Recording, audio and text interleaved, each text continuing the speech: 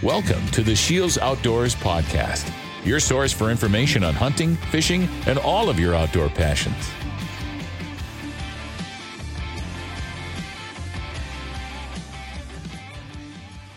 Well, we had an awesome night, too, of the Spring Shields Virtual Hunt Series with Michael Waddell. He answered a ton of questions from the audience, but unfortunately, we did not get to all of them. So the goal with this bonus podcast is we're going to go and we're going to speed answer these, just knock through the rest of the questions to make sure all of them get an answer for you. So Mike Anderson here, and with me, Ben Fleischecker, the host for the night.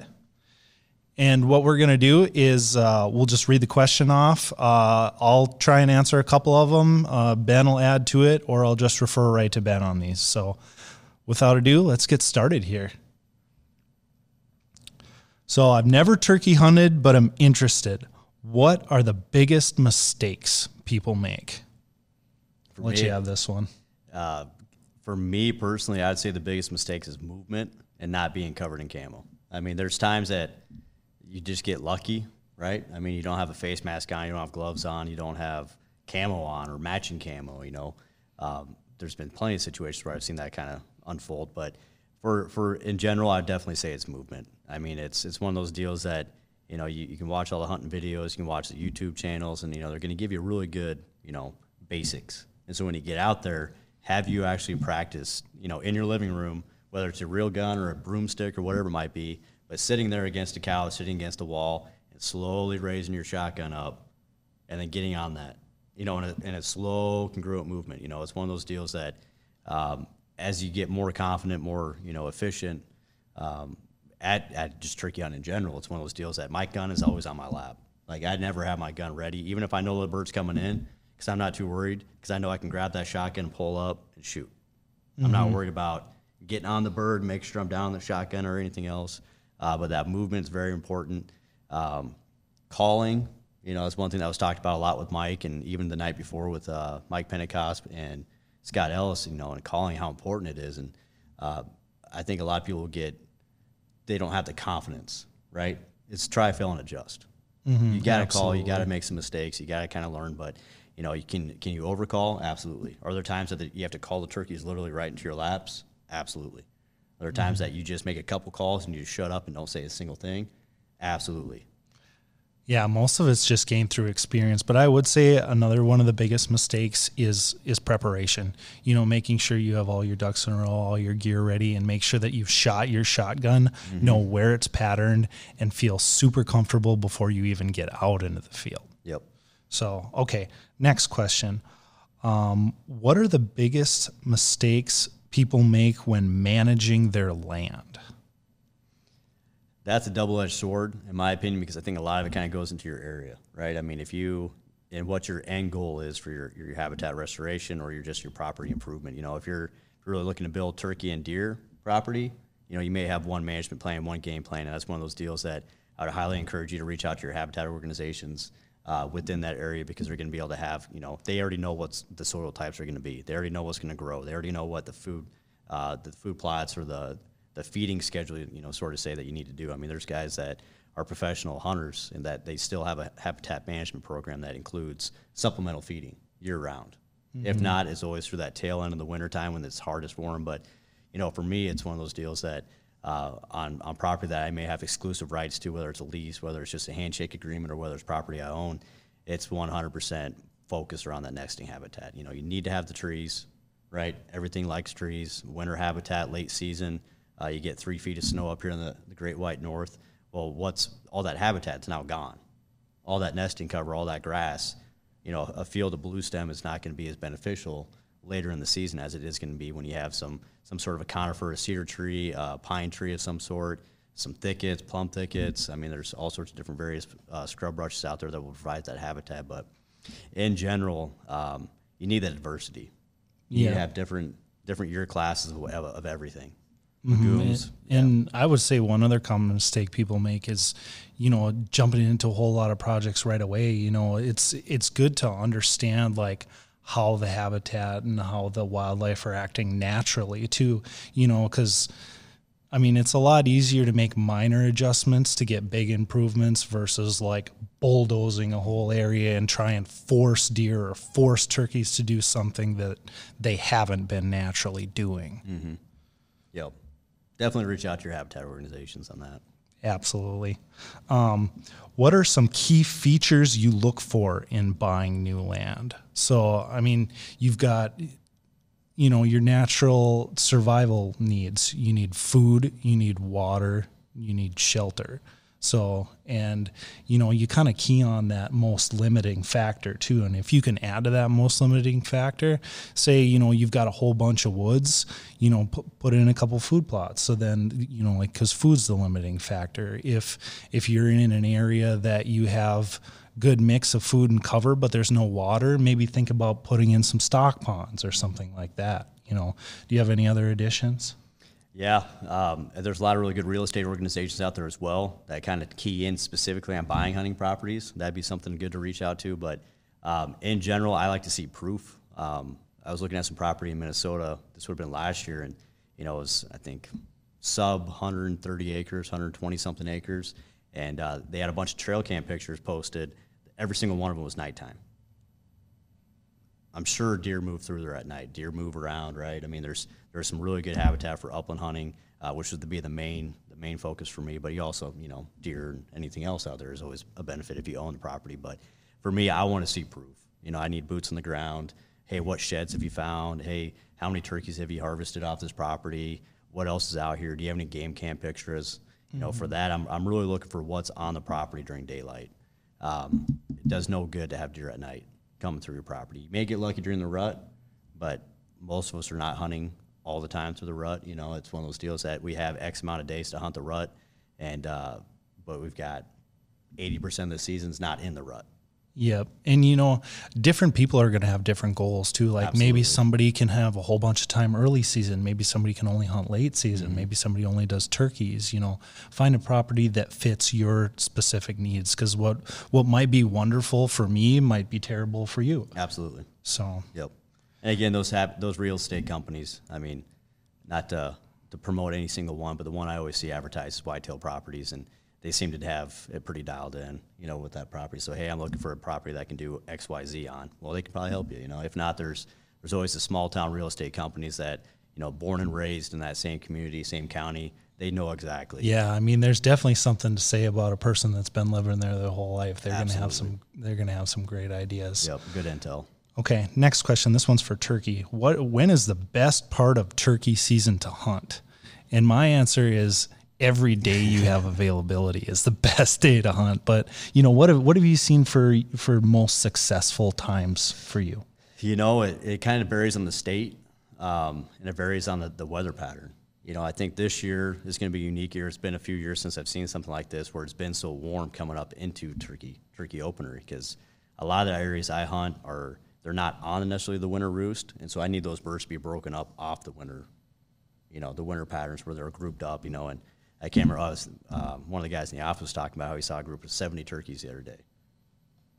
They're not broken up yet. No, you know, I'm looking for groups not. of sub 15, you know, low teens, low single digit, or mid to high single digits. That's where I'm really looking, you know. And man, kind of going back to your point, I mean, any day's a good day in the turkey woods or turkey fields or whatever it is. And typically, there's always that ramp up period, right? You know, you got the pre-rut, you got the pre-spawn, there's always pre-something where things start to pick up and some activity levels, and you always have the hens that are going to breed early.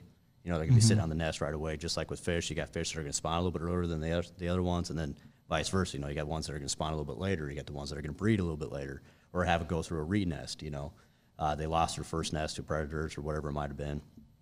But yeah, I would say, in general, for me, late April into mid-May, without a doubt, if I had to pick any time of the year, at least for the upper Midwest, that'd be where I'd be looking for. You know, down in the South, totally different. You know, if you're down south into Missouri, south of that, south of Kansas, it's going to change, you know. Yeah. Because you guys are going way earlier than we are. Mm-hmm. For me, I would say the opening of season is great because I've had so much time to prepare. You do your virtual scouting, you can get your boots on the ground, you're glassing with your optics, looking for roosting sites.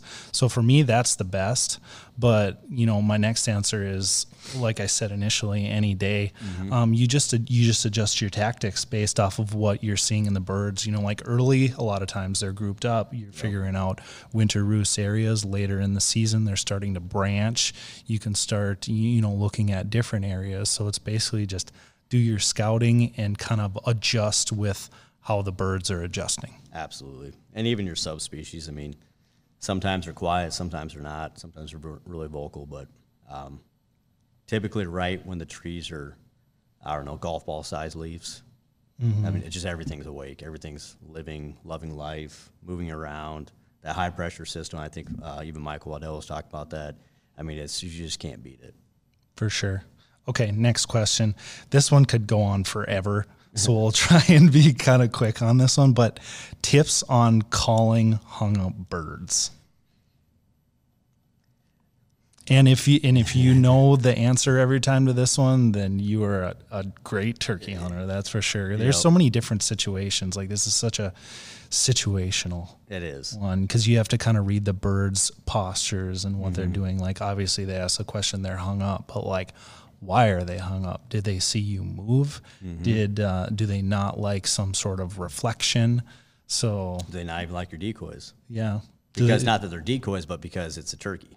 Yeah, maybe it's just a turkey that's got his butt kicked a whole bunch, and he just doesn't want to go near anybody else. He's licking his wounds. So, yeah, super situational. But like, generally, what are your thoughts on calling a hung up bird? And just kind of echoing, the first virtual series with Woodhaven and Scott. Mike Pentecost and Scott Ellis. They talked about the adjustment of moving around. It's something you see in elk hunting too, and waterfowl hunting and timber. The guys kicking their legs, making all the splashing and making the noise. You just got to sound like multiple birds. I always have a stick with me when I'm sitting down, so that way I can kind of scratch some leaves. Another thing they talked about was using wings. Scott uses wings to beat, to sound like fighting turkeys. If I have a hung up turkey, typically I'll try to get that bird to commit. I'll try to get really aggressive. I'm going to see how he responds. He might, kind of going back to what Waddell was talking about, how he's going to gobble, he's going to get fluffed up because that's what he's got to do, but he doesn't know why he's doing it, and he's not going to commit because he's scared of something going on. Well, I'm going to let that bird, if he's not going to commit to me and he starts feeding off, I'm going to let him feed off, get out of range, and I'm going to circle around him if I can. If he still can be if I can be on the same property that I have permission on and get in front of that bird, I'm going to do it. In that situation, I feel a little bit confident that he still will commit to a decoy. Yeah, I've had success in those exact same situations. Like I knew where a turkey was roosting and he pitched down, he came and looked, just out of range, and then, he went away. So it's like, okay, at some point you just need to remember that like you're higher on the food chain and you are smarter than a turkey. You're in their habitat, but you can flank them, you can readjust as long as they don't see you, set up in a different area. Maybe use just a hand decoy in your next setup if they were scared to move in, or, like if that doesn't work, maybe you could go super aggressive. You want to change something up and see if that works. But, and not every turkey's killed in the decoys. And for people sure. need to accept that fact. We've had plenty of turkeys that weren't killed in our decoys. You try and lay out your best plan, but at some point you need to be flexible enough to drop your script and really just get after it. Yep. It's food on the table. Okay. Best advice for a youth hunter? For a youth hunter, for sure. Practice, practice, practice. The youth today, it's not one of those deals like, well, back in my day, we didn't have the internet. Well, it's reality, We had VHS, and then it graduated to DVDs, and it graduated to actually having really good hunting shows, and then the YouTube, and it's just amazing. There's so much good content out there. I've got one of my really good friends, Steve, and his oldest boy, Eli. He's really gotten into hunting, and the amount of information he can digest from the internet right now is just mind-blowing. Stuff that he's talking about, I'm like, how in the heck there's no reason why you should know that. Like, that's one of those deals that you only know that if you've learned that by hitting your head against the wall so many times. But there's so much good content out there. Highly encourage you to make sure you're following your DNR state rules. A lot of situations, if you're under a certain age, you have to have a person over a certain age, to be out there hunting by yourself. But to get involved with it, there's a lot of really good mentorship programs out there. NWTF has got a really good program out there for getting new hunters out. Even just find a local person that's, kind of a turkey junkie, getting involved with them so that we can kind of learn, because one of the things you got to access is public property typically. And if your area, depending on where you're from, there may not be that much public property, or there could be so much pressure on there that could give you a really bad experience. I mean, there's properties that, I've been turkey hunting for over 20 years now, and I don't even go to. Even though there could be birds, and there's a good chance to kill birds, or maybe I have killed birds, but there's so much pressure, it takes the fun out of the hunting because it's like combat hunting. So for your youth style, definitely get involved with somebody with a mentorship program, or even just a buddy's dad that's got, or mom even. I mean, heck, there's some freaking female turkey killers out there, like absolute turkey killers that could school me. So just finding someone to really kind of latch on to, if that makes sense. And ground blind's a good way too. I mean, if that's something that, financially you're not able to afford, fortunately for you, we've got some great camo patterns, verdant camo patterns at Scheels, that we can get you into a decent price point with that without breaking the bank. And the camo, and the nice thing is too, is that whatever camo you have, maybe you already have deer hunting camo, maybe you already have waterfowl hunting camo, and you have $80 disposable. Do I buy a turkey call? Do I buy a locator call? Do I buy a new camo system? How do you kind of break that down? My vote will always be for a turkey call.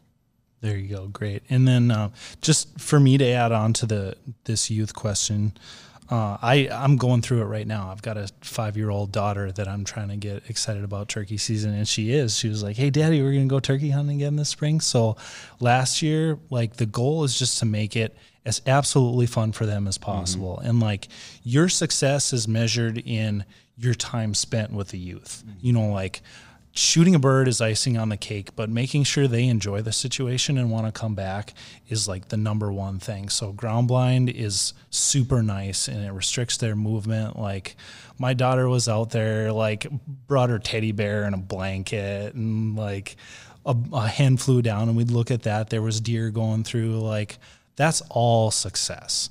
So just, and getting your turkeys icing on the cake, and just, kind of, walking them through the preparation of what's going to be happening, and just, cherishing that time. That's my number one advice for a youth hunter. Absolutely. Okay. Been scouting and not finding birds. Do I wait for them to show, or do I look for new areas? So I'm actually going through this situation with my dad right now. He called me yesterday, and he's like, well, we got turkeys all the time, like year after year after year, but I haven't seen them yet. So it's like, why is that going on? So, I mean, potentially they're still roosted, or like they're in their winter groups, and they just haven't migrated to that. They haven't really dispersed. And that's what we see as a pretty common theme around there. It's like, you see one turkey, then you see two, and then you're seeing 15. And it's like, then it's game on. If you can wait them out in that area, that's great. But, I would look for option 2, option 3. So it's like, have that one in your back pocket. If you got a trail camera, put it on a strutting area, and then check it. And like, if they come, then they're there. But definitely at least have a backup plan. Yep. So you have anything else to add to that one? Yeah, it kind of goes back to your situation that you have that, it's like fishing, you have your confident bait that, if it's a 4-inch plastic worm, that no matter what, you have confidence in that bait, right? To catch a largemouth or a smallmouth. Well, it's the same thing with this property stuff. If you know for a fact that turkeys are going to be in that area at some point, they're just not right now, it's going back to the winter roost. Well, something's changed. There's a reason why they're not around. Either a feedlot changed, or a new feedlot got put in, or a bunch of habitat got taken out, and it kind of adjusted where they're going to be staying. Even some properties I've got that I've hunted back in the Great Plains areas, that every single year they're different, but every single year they always will end up on this one piece as the spring progresses. So I go out there and I'm scouting, I don't see any turkey sign, I don't care. Like, I know they're going to be there. It's just that timing, right? That's the nice thing about trail cameras, that you can put those out there. Typically, in my situation where I'm commuting so far, so many, hundreds of miles to go turkey hunting, that I don't have that luxury to always put those out there. So when I show up, it doesn't matter if they're there or not. Like, that's where I'm hunting, And I get out there and I'm not hearing any gobbles, or I'm hearing a gobble way off. And if I get on that property, if not, I'm just going to push that edge to that boundary of line, have my decoys obviously set up on the right side of the property line, but I'm going to get very, very loud at calling. Even though they may be super far away, turkey's got good hearing. Yep. They got good eyesight. Just because you haven't seen them doesn't mean they aren't there or they're on the neighboring property. And you can pull them over. You know, in that situation where someone's been going out and scouting, not seeing them, my question would be, have you seen birds there before? If you haven't, churn and burn. It's like throwing a spinnerbait. Just keep going. You're going to find them somewhere. Perfect. Okay. Most overlooked tactic or piece of equipment? Yeah, that's a double-edged sword. I shouldn't say double-edged sword. I mean, there's so many. Toilet paper.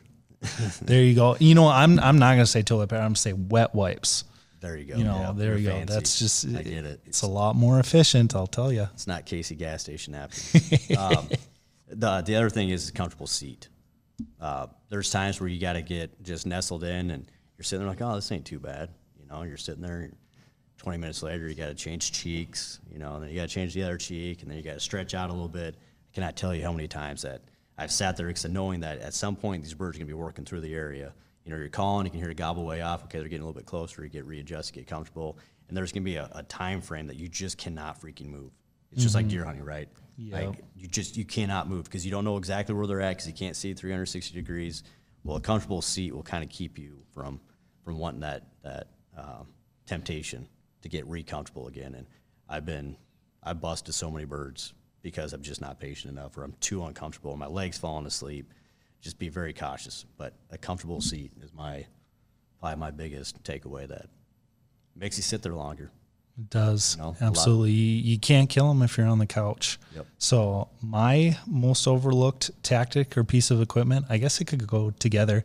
I'm going to say a Jake fan.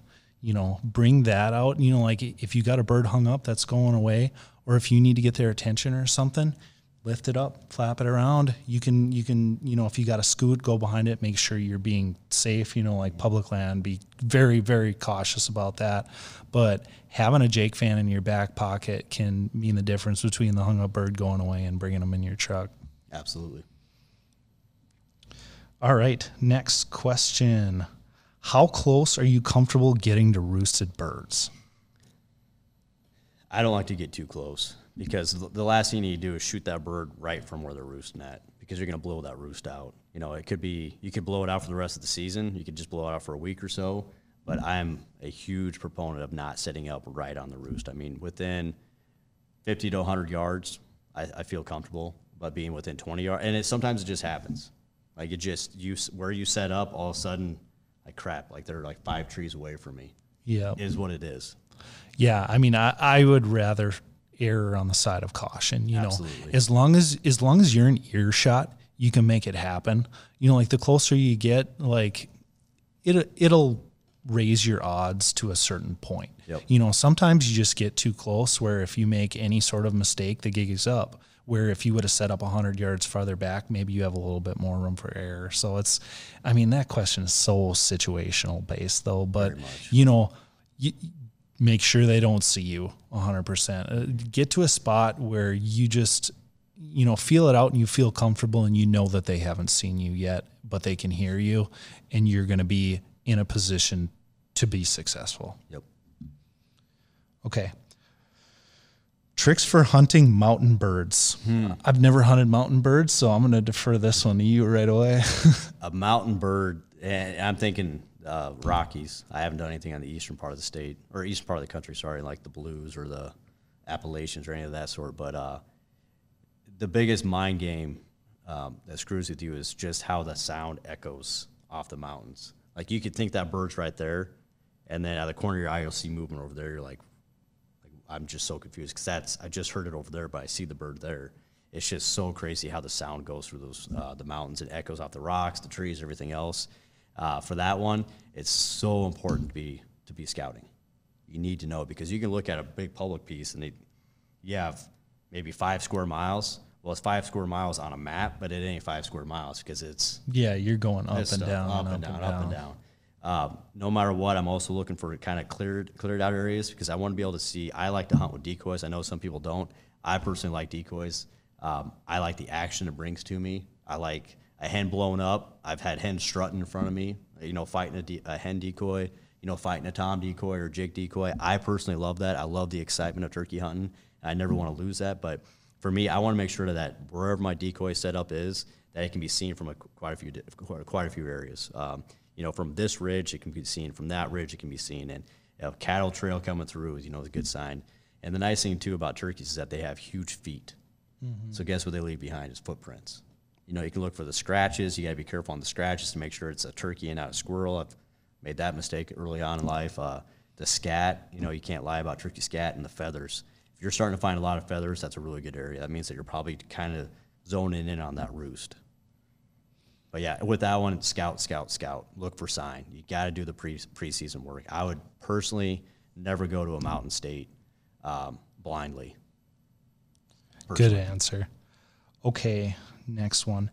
Favorite and second favorite times of day to hunt. Okay, so for me, definitely right away in the morning, especially if you can find a roosted bird. Next, second favorite is going to be that 10 o'clock range where they've been down, they've been milling around. Some of the hens have gone to sit on their eggs or whatever, and the toms and the jakes are roaming looking for new love. So those are my two answers. Yeah. I like everything up to about that last hour or so in the day, because I just feel like the last hour of the day, I mean, it's not saying that I don't hunt that way or haven't hunted that way, but you're more or less just getting the line of path. They're going to the roost. They're using the same roost. So all you're doing is just intercepting that roost with your decoys, but you're not really working the birds. Again, I'm not against it. I'm not above it by any means. I've done it. I still probably will do it in the future, but I'd never want to put pressure on them right before they go up to their trees. Yeah. Because I could be there the next day. Exactly. If you hunt them there and you have a great chance of busting the roost, if you watch them roost up, great chance they're going to fly down that same place where they went up. So, and you can ambush them there and you can still preserve that roost area. Absolutely. Mm-hmm. Okay. What distance and situation do you go quiet with your calling? With the bird? Yep. If they're committed, I've got a lot of videos on my phone of turkeys that we're killing, and it could be like a 5-minute video and you don't hear a single turkey call. And the reason why is if they're committed coming in, I might do some soft calling here and there, but man, unless they stop and start turning away, totally different story. And when that situation will happen is when you're pulling a mature bird from a group of hens, which is very difficult to do, but it does happen, especially with your decoy setup. But if you get that aggressive response from that tom to come in to your jake that's also got a hen that's a lay-down hen, a breeding hen, whatever it might be, I almost will call that tom all the way to her lap, because he's got so much anger and focus on that one jake, and I'm going to make that hen sound super sexy, super inviting, right? Do everything I possibly can. If I have a tom that's hung up, soft calling, try to get him in. I'll try to get aggressive. That's my last-ditch effort, is always get super aggressive on the calling. But, yeah, the thing about turkeys is that and elk are the same way. They're so good at pinpointing where that sound's coming from. And so every time you're calling, they're just fine-tuning into where you're at. Yeah, if a turkey is coming in and looking straight at you and you're not, you don't want to be directly in line, like having the turkey and then your decoys and then you and your blind or whatever. You kind of want to be off to the side. Yep. And that comes with, if a turkey is locked right onto your decoys and you're calling from the side, then he's going to be like, that's not natural. You kind of have to keep that in mind too. Okay. Have you ever shot a smoke phase tom? Nope. I've never even seen a smoke phase tom. I've seen pictures of them being shot. I've seen the black phase as well being shot. I personally have seen hens that are smokes and hens that are black phased. I've got a buddy who's been on a hunt that they shot a true albino turkey, which is pretty sweet. Tom. Oh, that's cool. Yeah, super cool. Not a farm tom, but an actual albino. But yeah, no, I haven't. Those color phases, I'm a huge fan of color phases of anything, whether it's, from my trapping line to the upland bird stuff. That's the nice thing about rough grouse. They have so many color phases. It's amazing, but nope. And I would absolutely pull the trigger. I'm not, from waterfowl perspective, it's like the hybrids or the different color phases too, the piebalds. I'm not above it, but never had the opportunity. Mm-hmm. Yeah, me neither. I've never even seen one in the field, but I haven't been turkey hunting that long. I've been doing it 6-7 years instead of 30 or whatever. Okay. Next question. Where to aim with a bow from a lethal and a meat saving standpoint? So my answer on that one is going to be, look into your decap broadheads, and then you're aiming at right below the beak, base of the neck, stuff like that. You're not losing any meat. If you're using, like your regular expandables or whatever you're using, you're basically aiming, if he's head on, just barely above that point of the beard, like you're not gonna ruin the meat there. Or, you could do the base of the neck too, depending on how close you are, how confident you are in that shot. So you have any other adds to that? Head. I've just seen too many turkeys run off and die somewhere, defeat the coyotes. Yeah, I've had those experiences too. You think it's a great shot, but you miss by, centimeters. Yep. It's such a small area when your body shot in a turkey is, your headshots are 100% your most effective. Like, you either got them or you don't. Yep. Best way to stalk a flock on the move? Don't. Turkey's got such good eyesight. Yep. Yeah, you're just not going to beat a turkey's eyes. I mean, my answer to that would be a Reaper decoy. Yep.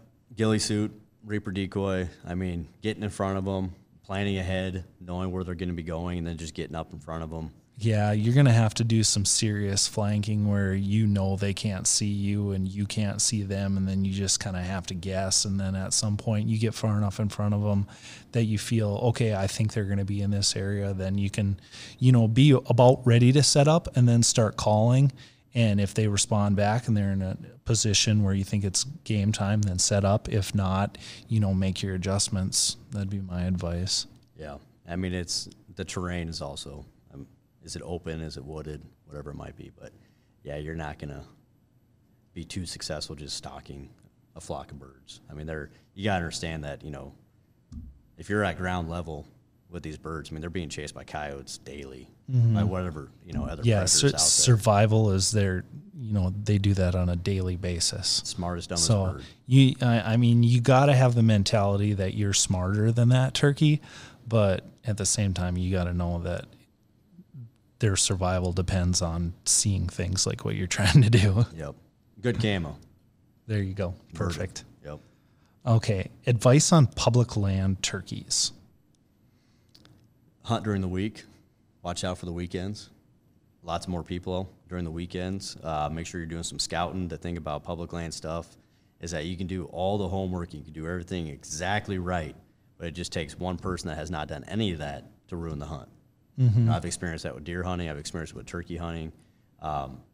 You've got a game plan. You've got everything. Just everything is going to be perfect in the morning. Well, you get set up. You got your decoys set up. You got there early in the morning. You got your pickup in the parking lot. Somebody already knows you're on the property hunting.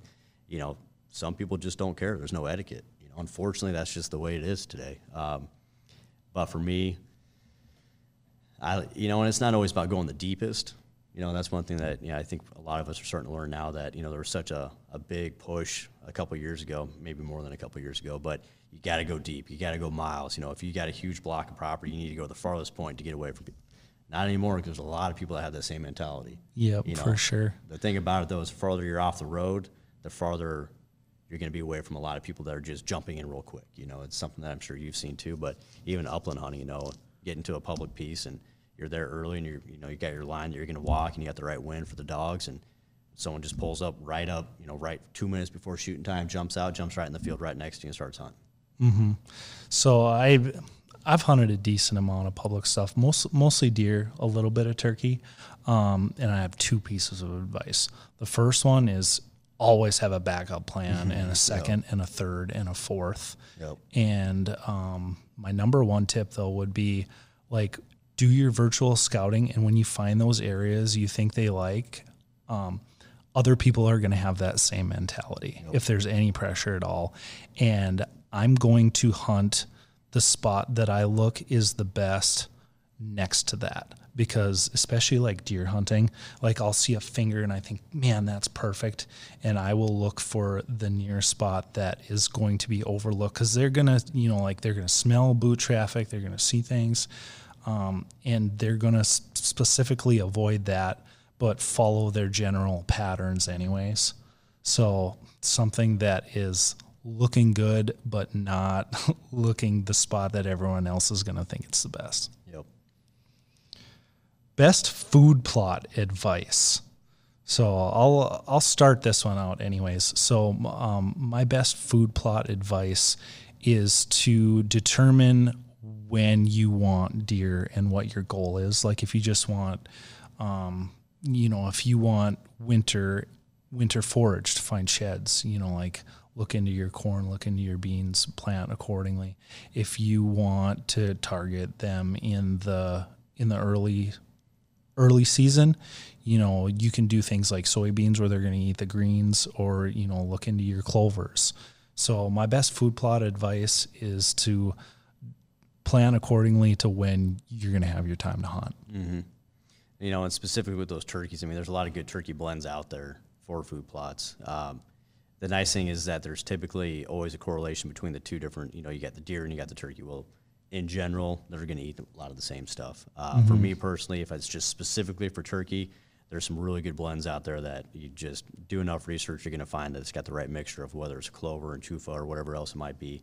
But at the same time, it's hard to beat a grain crop. Soybeans, corn, because what are you trying to do? You're trying to keep those turkeys in that area, and I think one of these past nights we had, I think it was even Michael Waddell who talked about, feeding those birds, keeping them in the area, letting them know that it's safe and there's food here, there's shelter here. Make sure you're following the game laws, but. Mm-hmm. And I would say, take advantage of your natural features too. Like, like when you're determining food plot locations, it's like, if they're walking this ridge and then going to like a bigger egg field later, plant yourself a kill plot in between, something that you're going to have good entry and exit routes. Actually, that's my number one food plot advice is when you're putting in a food plot, be thinking about your entry and exit routes, because the best food plot is not going to be worth anything if you bump deer every time you're on it. Like you have to hunt a place, and think about hunting the edges too, or whatever, like I've got more of a deer mentality when I'm saying this, but it does apply to turkey too, but be wary of your entry and exit routes. I know the answer to this, but do you hunt with a 410? Yep.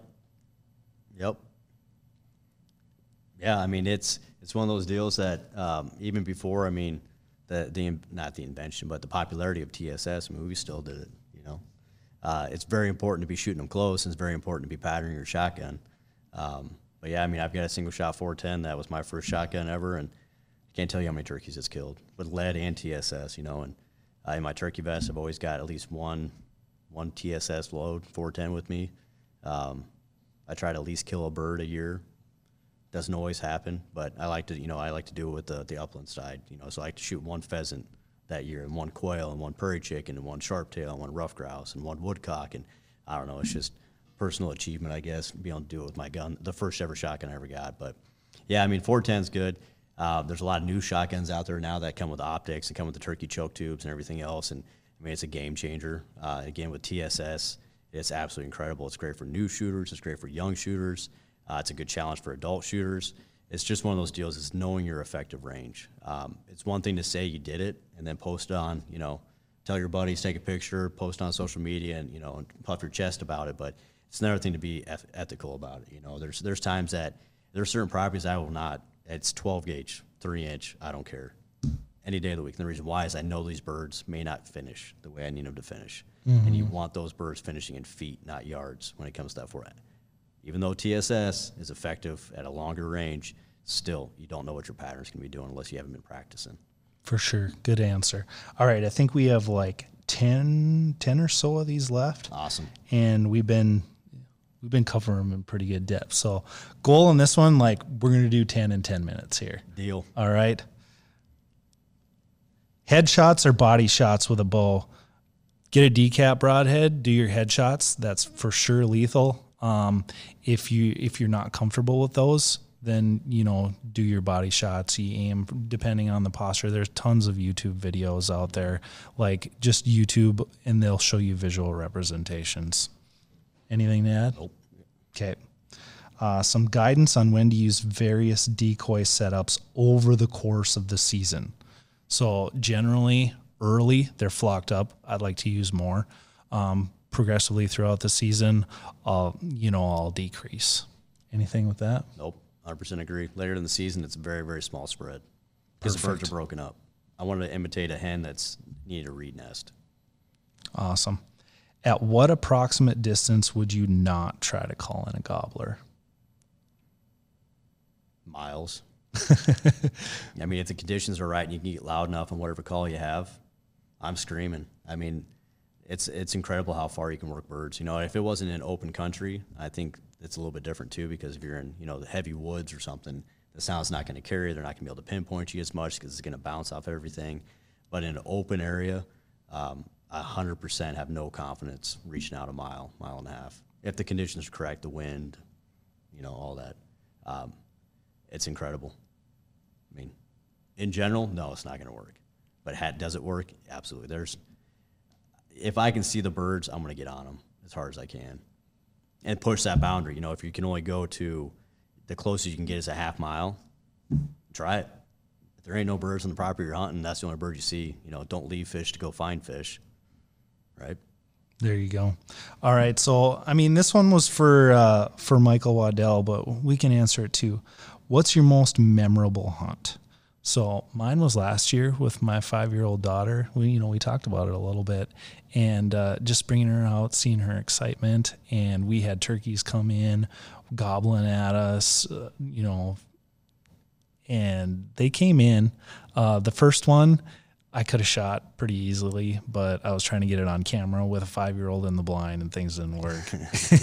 And then the rest of them kind of filtered through, and they skirted me a little bit, but I shot at the last one, and I whiffed it miserably. But she was like, "That's okay, Daddy. You made a good shot, and I love you." And I was like, darn near tearing up. I was like, I didn't get a turkey on that one, but that's my favorite hunt.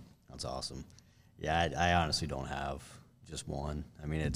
A lot of it for me is either a personal, like I finally was able to get that bird, or I finally able to work that bird from that distance and finished it in my lap, or whatever it might be. And there's a lot of first birds I've been a part of, and I'm very, very blessed to be able to say that I've been on so many first turkey kills. And I'd probably say in general, that's what it is. It's a first turkey kill. First bird hunts are always special. It's so fun taking out kids or people that have never been turkey hunting before. It's just awesome. How often should you call? We'll take this from an aspect of like you're off the roost and you're searching. How often are you calling? Depends, because I'm not only going to be doing turkey calls, I'm also going to try to do some locate calls as well to try to find these birds. And that's all based off of what I heard. There's times that turkeys are silent, but in general, turkeys are still going to gobble or make noise in the trees. Depending on your predator population, there's an area that we hunt that's it's a big public area that's got a lake that the public's all around it, but there's such a high coyote density out there that once the turkeys hit the ground, they just shut up. It's insane. But yeah, for me, I don't know. It's so depends on if I heard anything in the morning. If I didn't hear anything, I'm probably gonna be calling a little bit more. If I heard birds on the property, I know eventually they're gonna come around or get close with the earshot. I'll probably wait every 20 minutes or so. And it starts soft, then get loud. But again, if I'm going in blind, as soon as I know that the fly down time frame, it's always that magical time, and it depends on the property too and the turkeys. But I'm calling probably every 10 minutes. Not a huge cadence by any means, but making some noise. I'll go back to the time where I think it was 2 years ago. I helped my dad shoot his bird. We set up in the corner of a field. We had turkeys fly down, and then they went away. Mm-hmm. So at that point, I have a general idea where they were going to go. So we packed up our stuff as quiet as we could possibly be, got to where we thought they were going to be, and then started calling. And then they weren't there. Didn't work. So I'm like, okay, well, now we're going to start working our way back. So worked our way back, called after 15 minutes, moving slow, nothing. And then we moved to the second setup, and, another 15 minutes, called, and then we saw them surface. So, it's like I said, it's situational, but if turkeys are in the area and you're making a move, you don't want to be calling and moving when you're, have a decent idea where they're at. Blind calling, 20 minutes. Yep. Okay. Locator call recommendation. It could be anything. I mean, there's certain areas that I just honk my truck horn at night when I get there. You know? I mean, I was actually going to say truck horn is my locator call recommendation. Owl, coyote, honestly, they all work. Gobble call. I mean, clap your hands, scream, yell, roll out. I mean, it's wild. Because again, it's just a shot gobble. You know, they're gobbling. I don't know why I got to gobble. I got to gobble real quick to that. But no, car horns are good. Owl, you just can't be an owl call. Yeah, I mean, my recommendation too is don't do it a million times. If you heard them and you pinpointed them, like leave them alone after that. Get out. For sure. And you know what? I think that one covers it. So, you know, so many great questions from the audience. So absolutely love this. Hopefully we answered all of your questions. If you don't, or if we didn't, you know, you can leave it in the comments of this podcast and we'll get to them. Mm-hmm. So thanks everyone. All right. Thank you.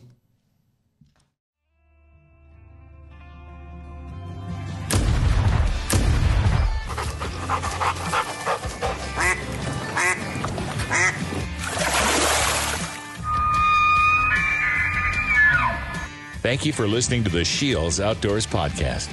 Stay tuned for future segments and visit our social media pages, Scheels Outdoors on Facebook and Instagram for daily updates.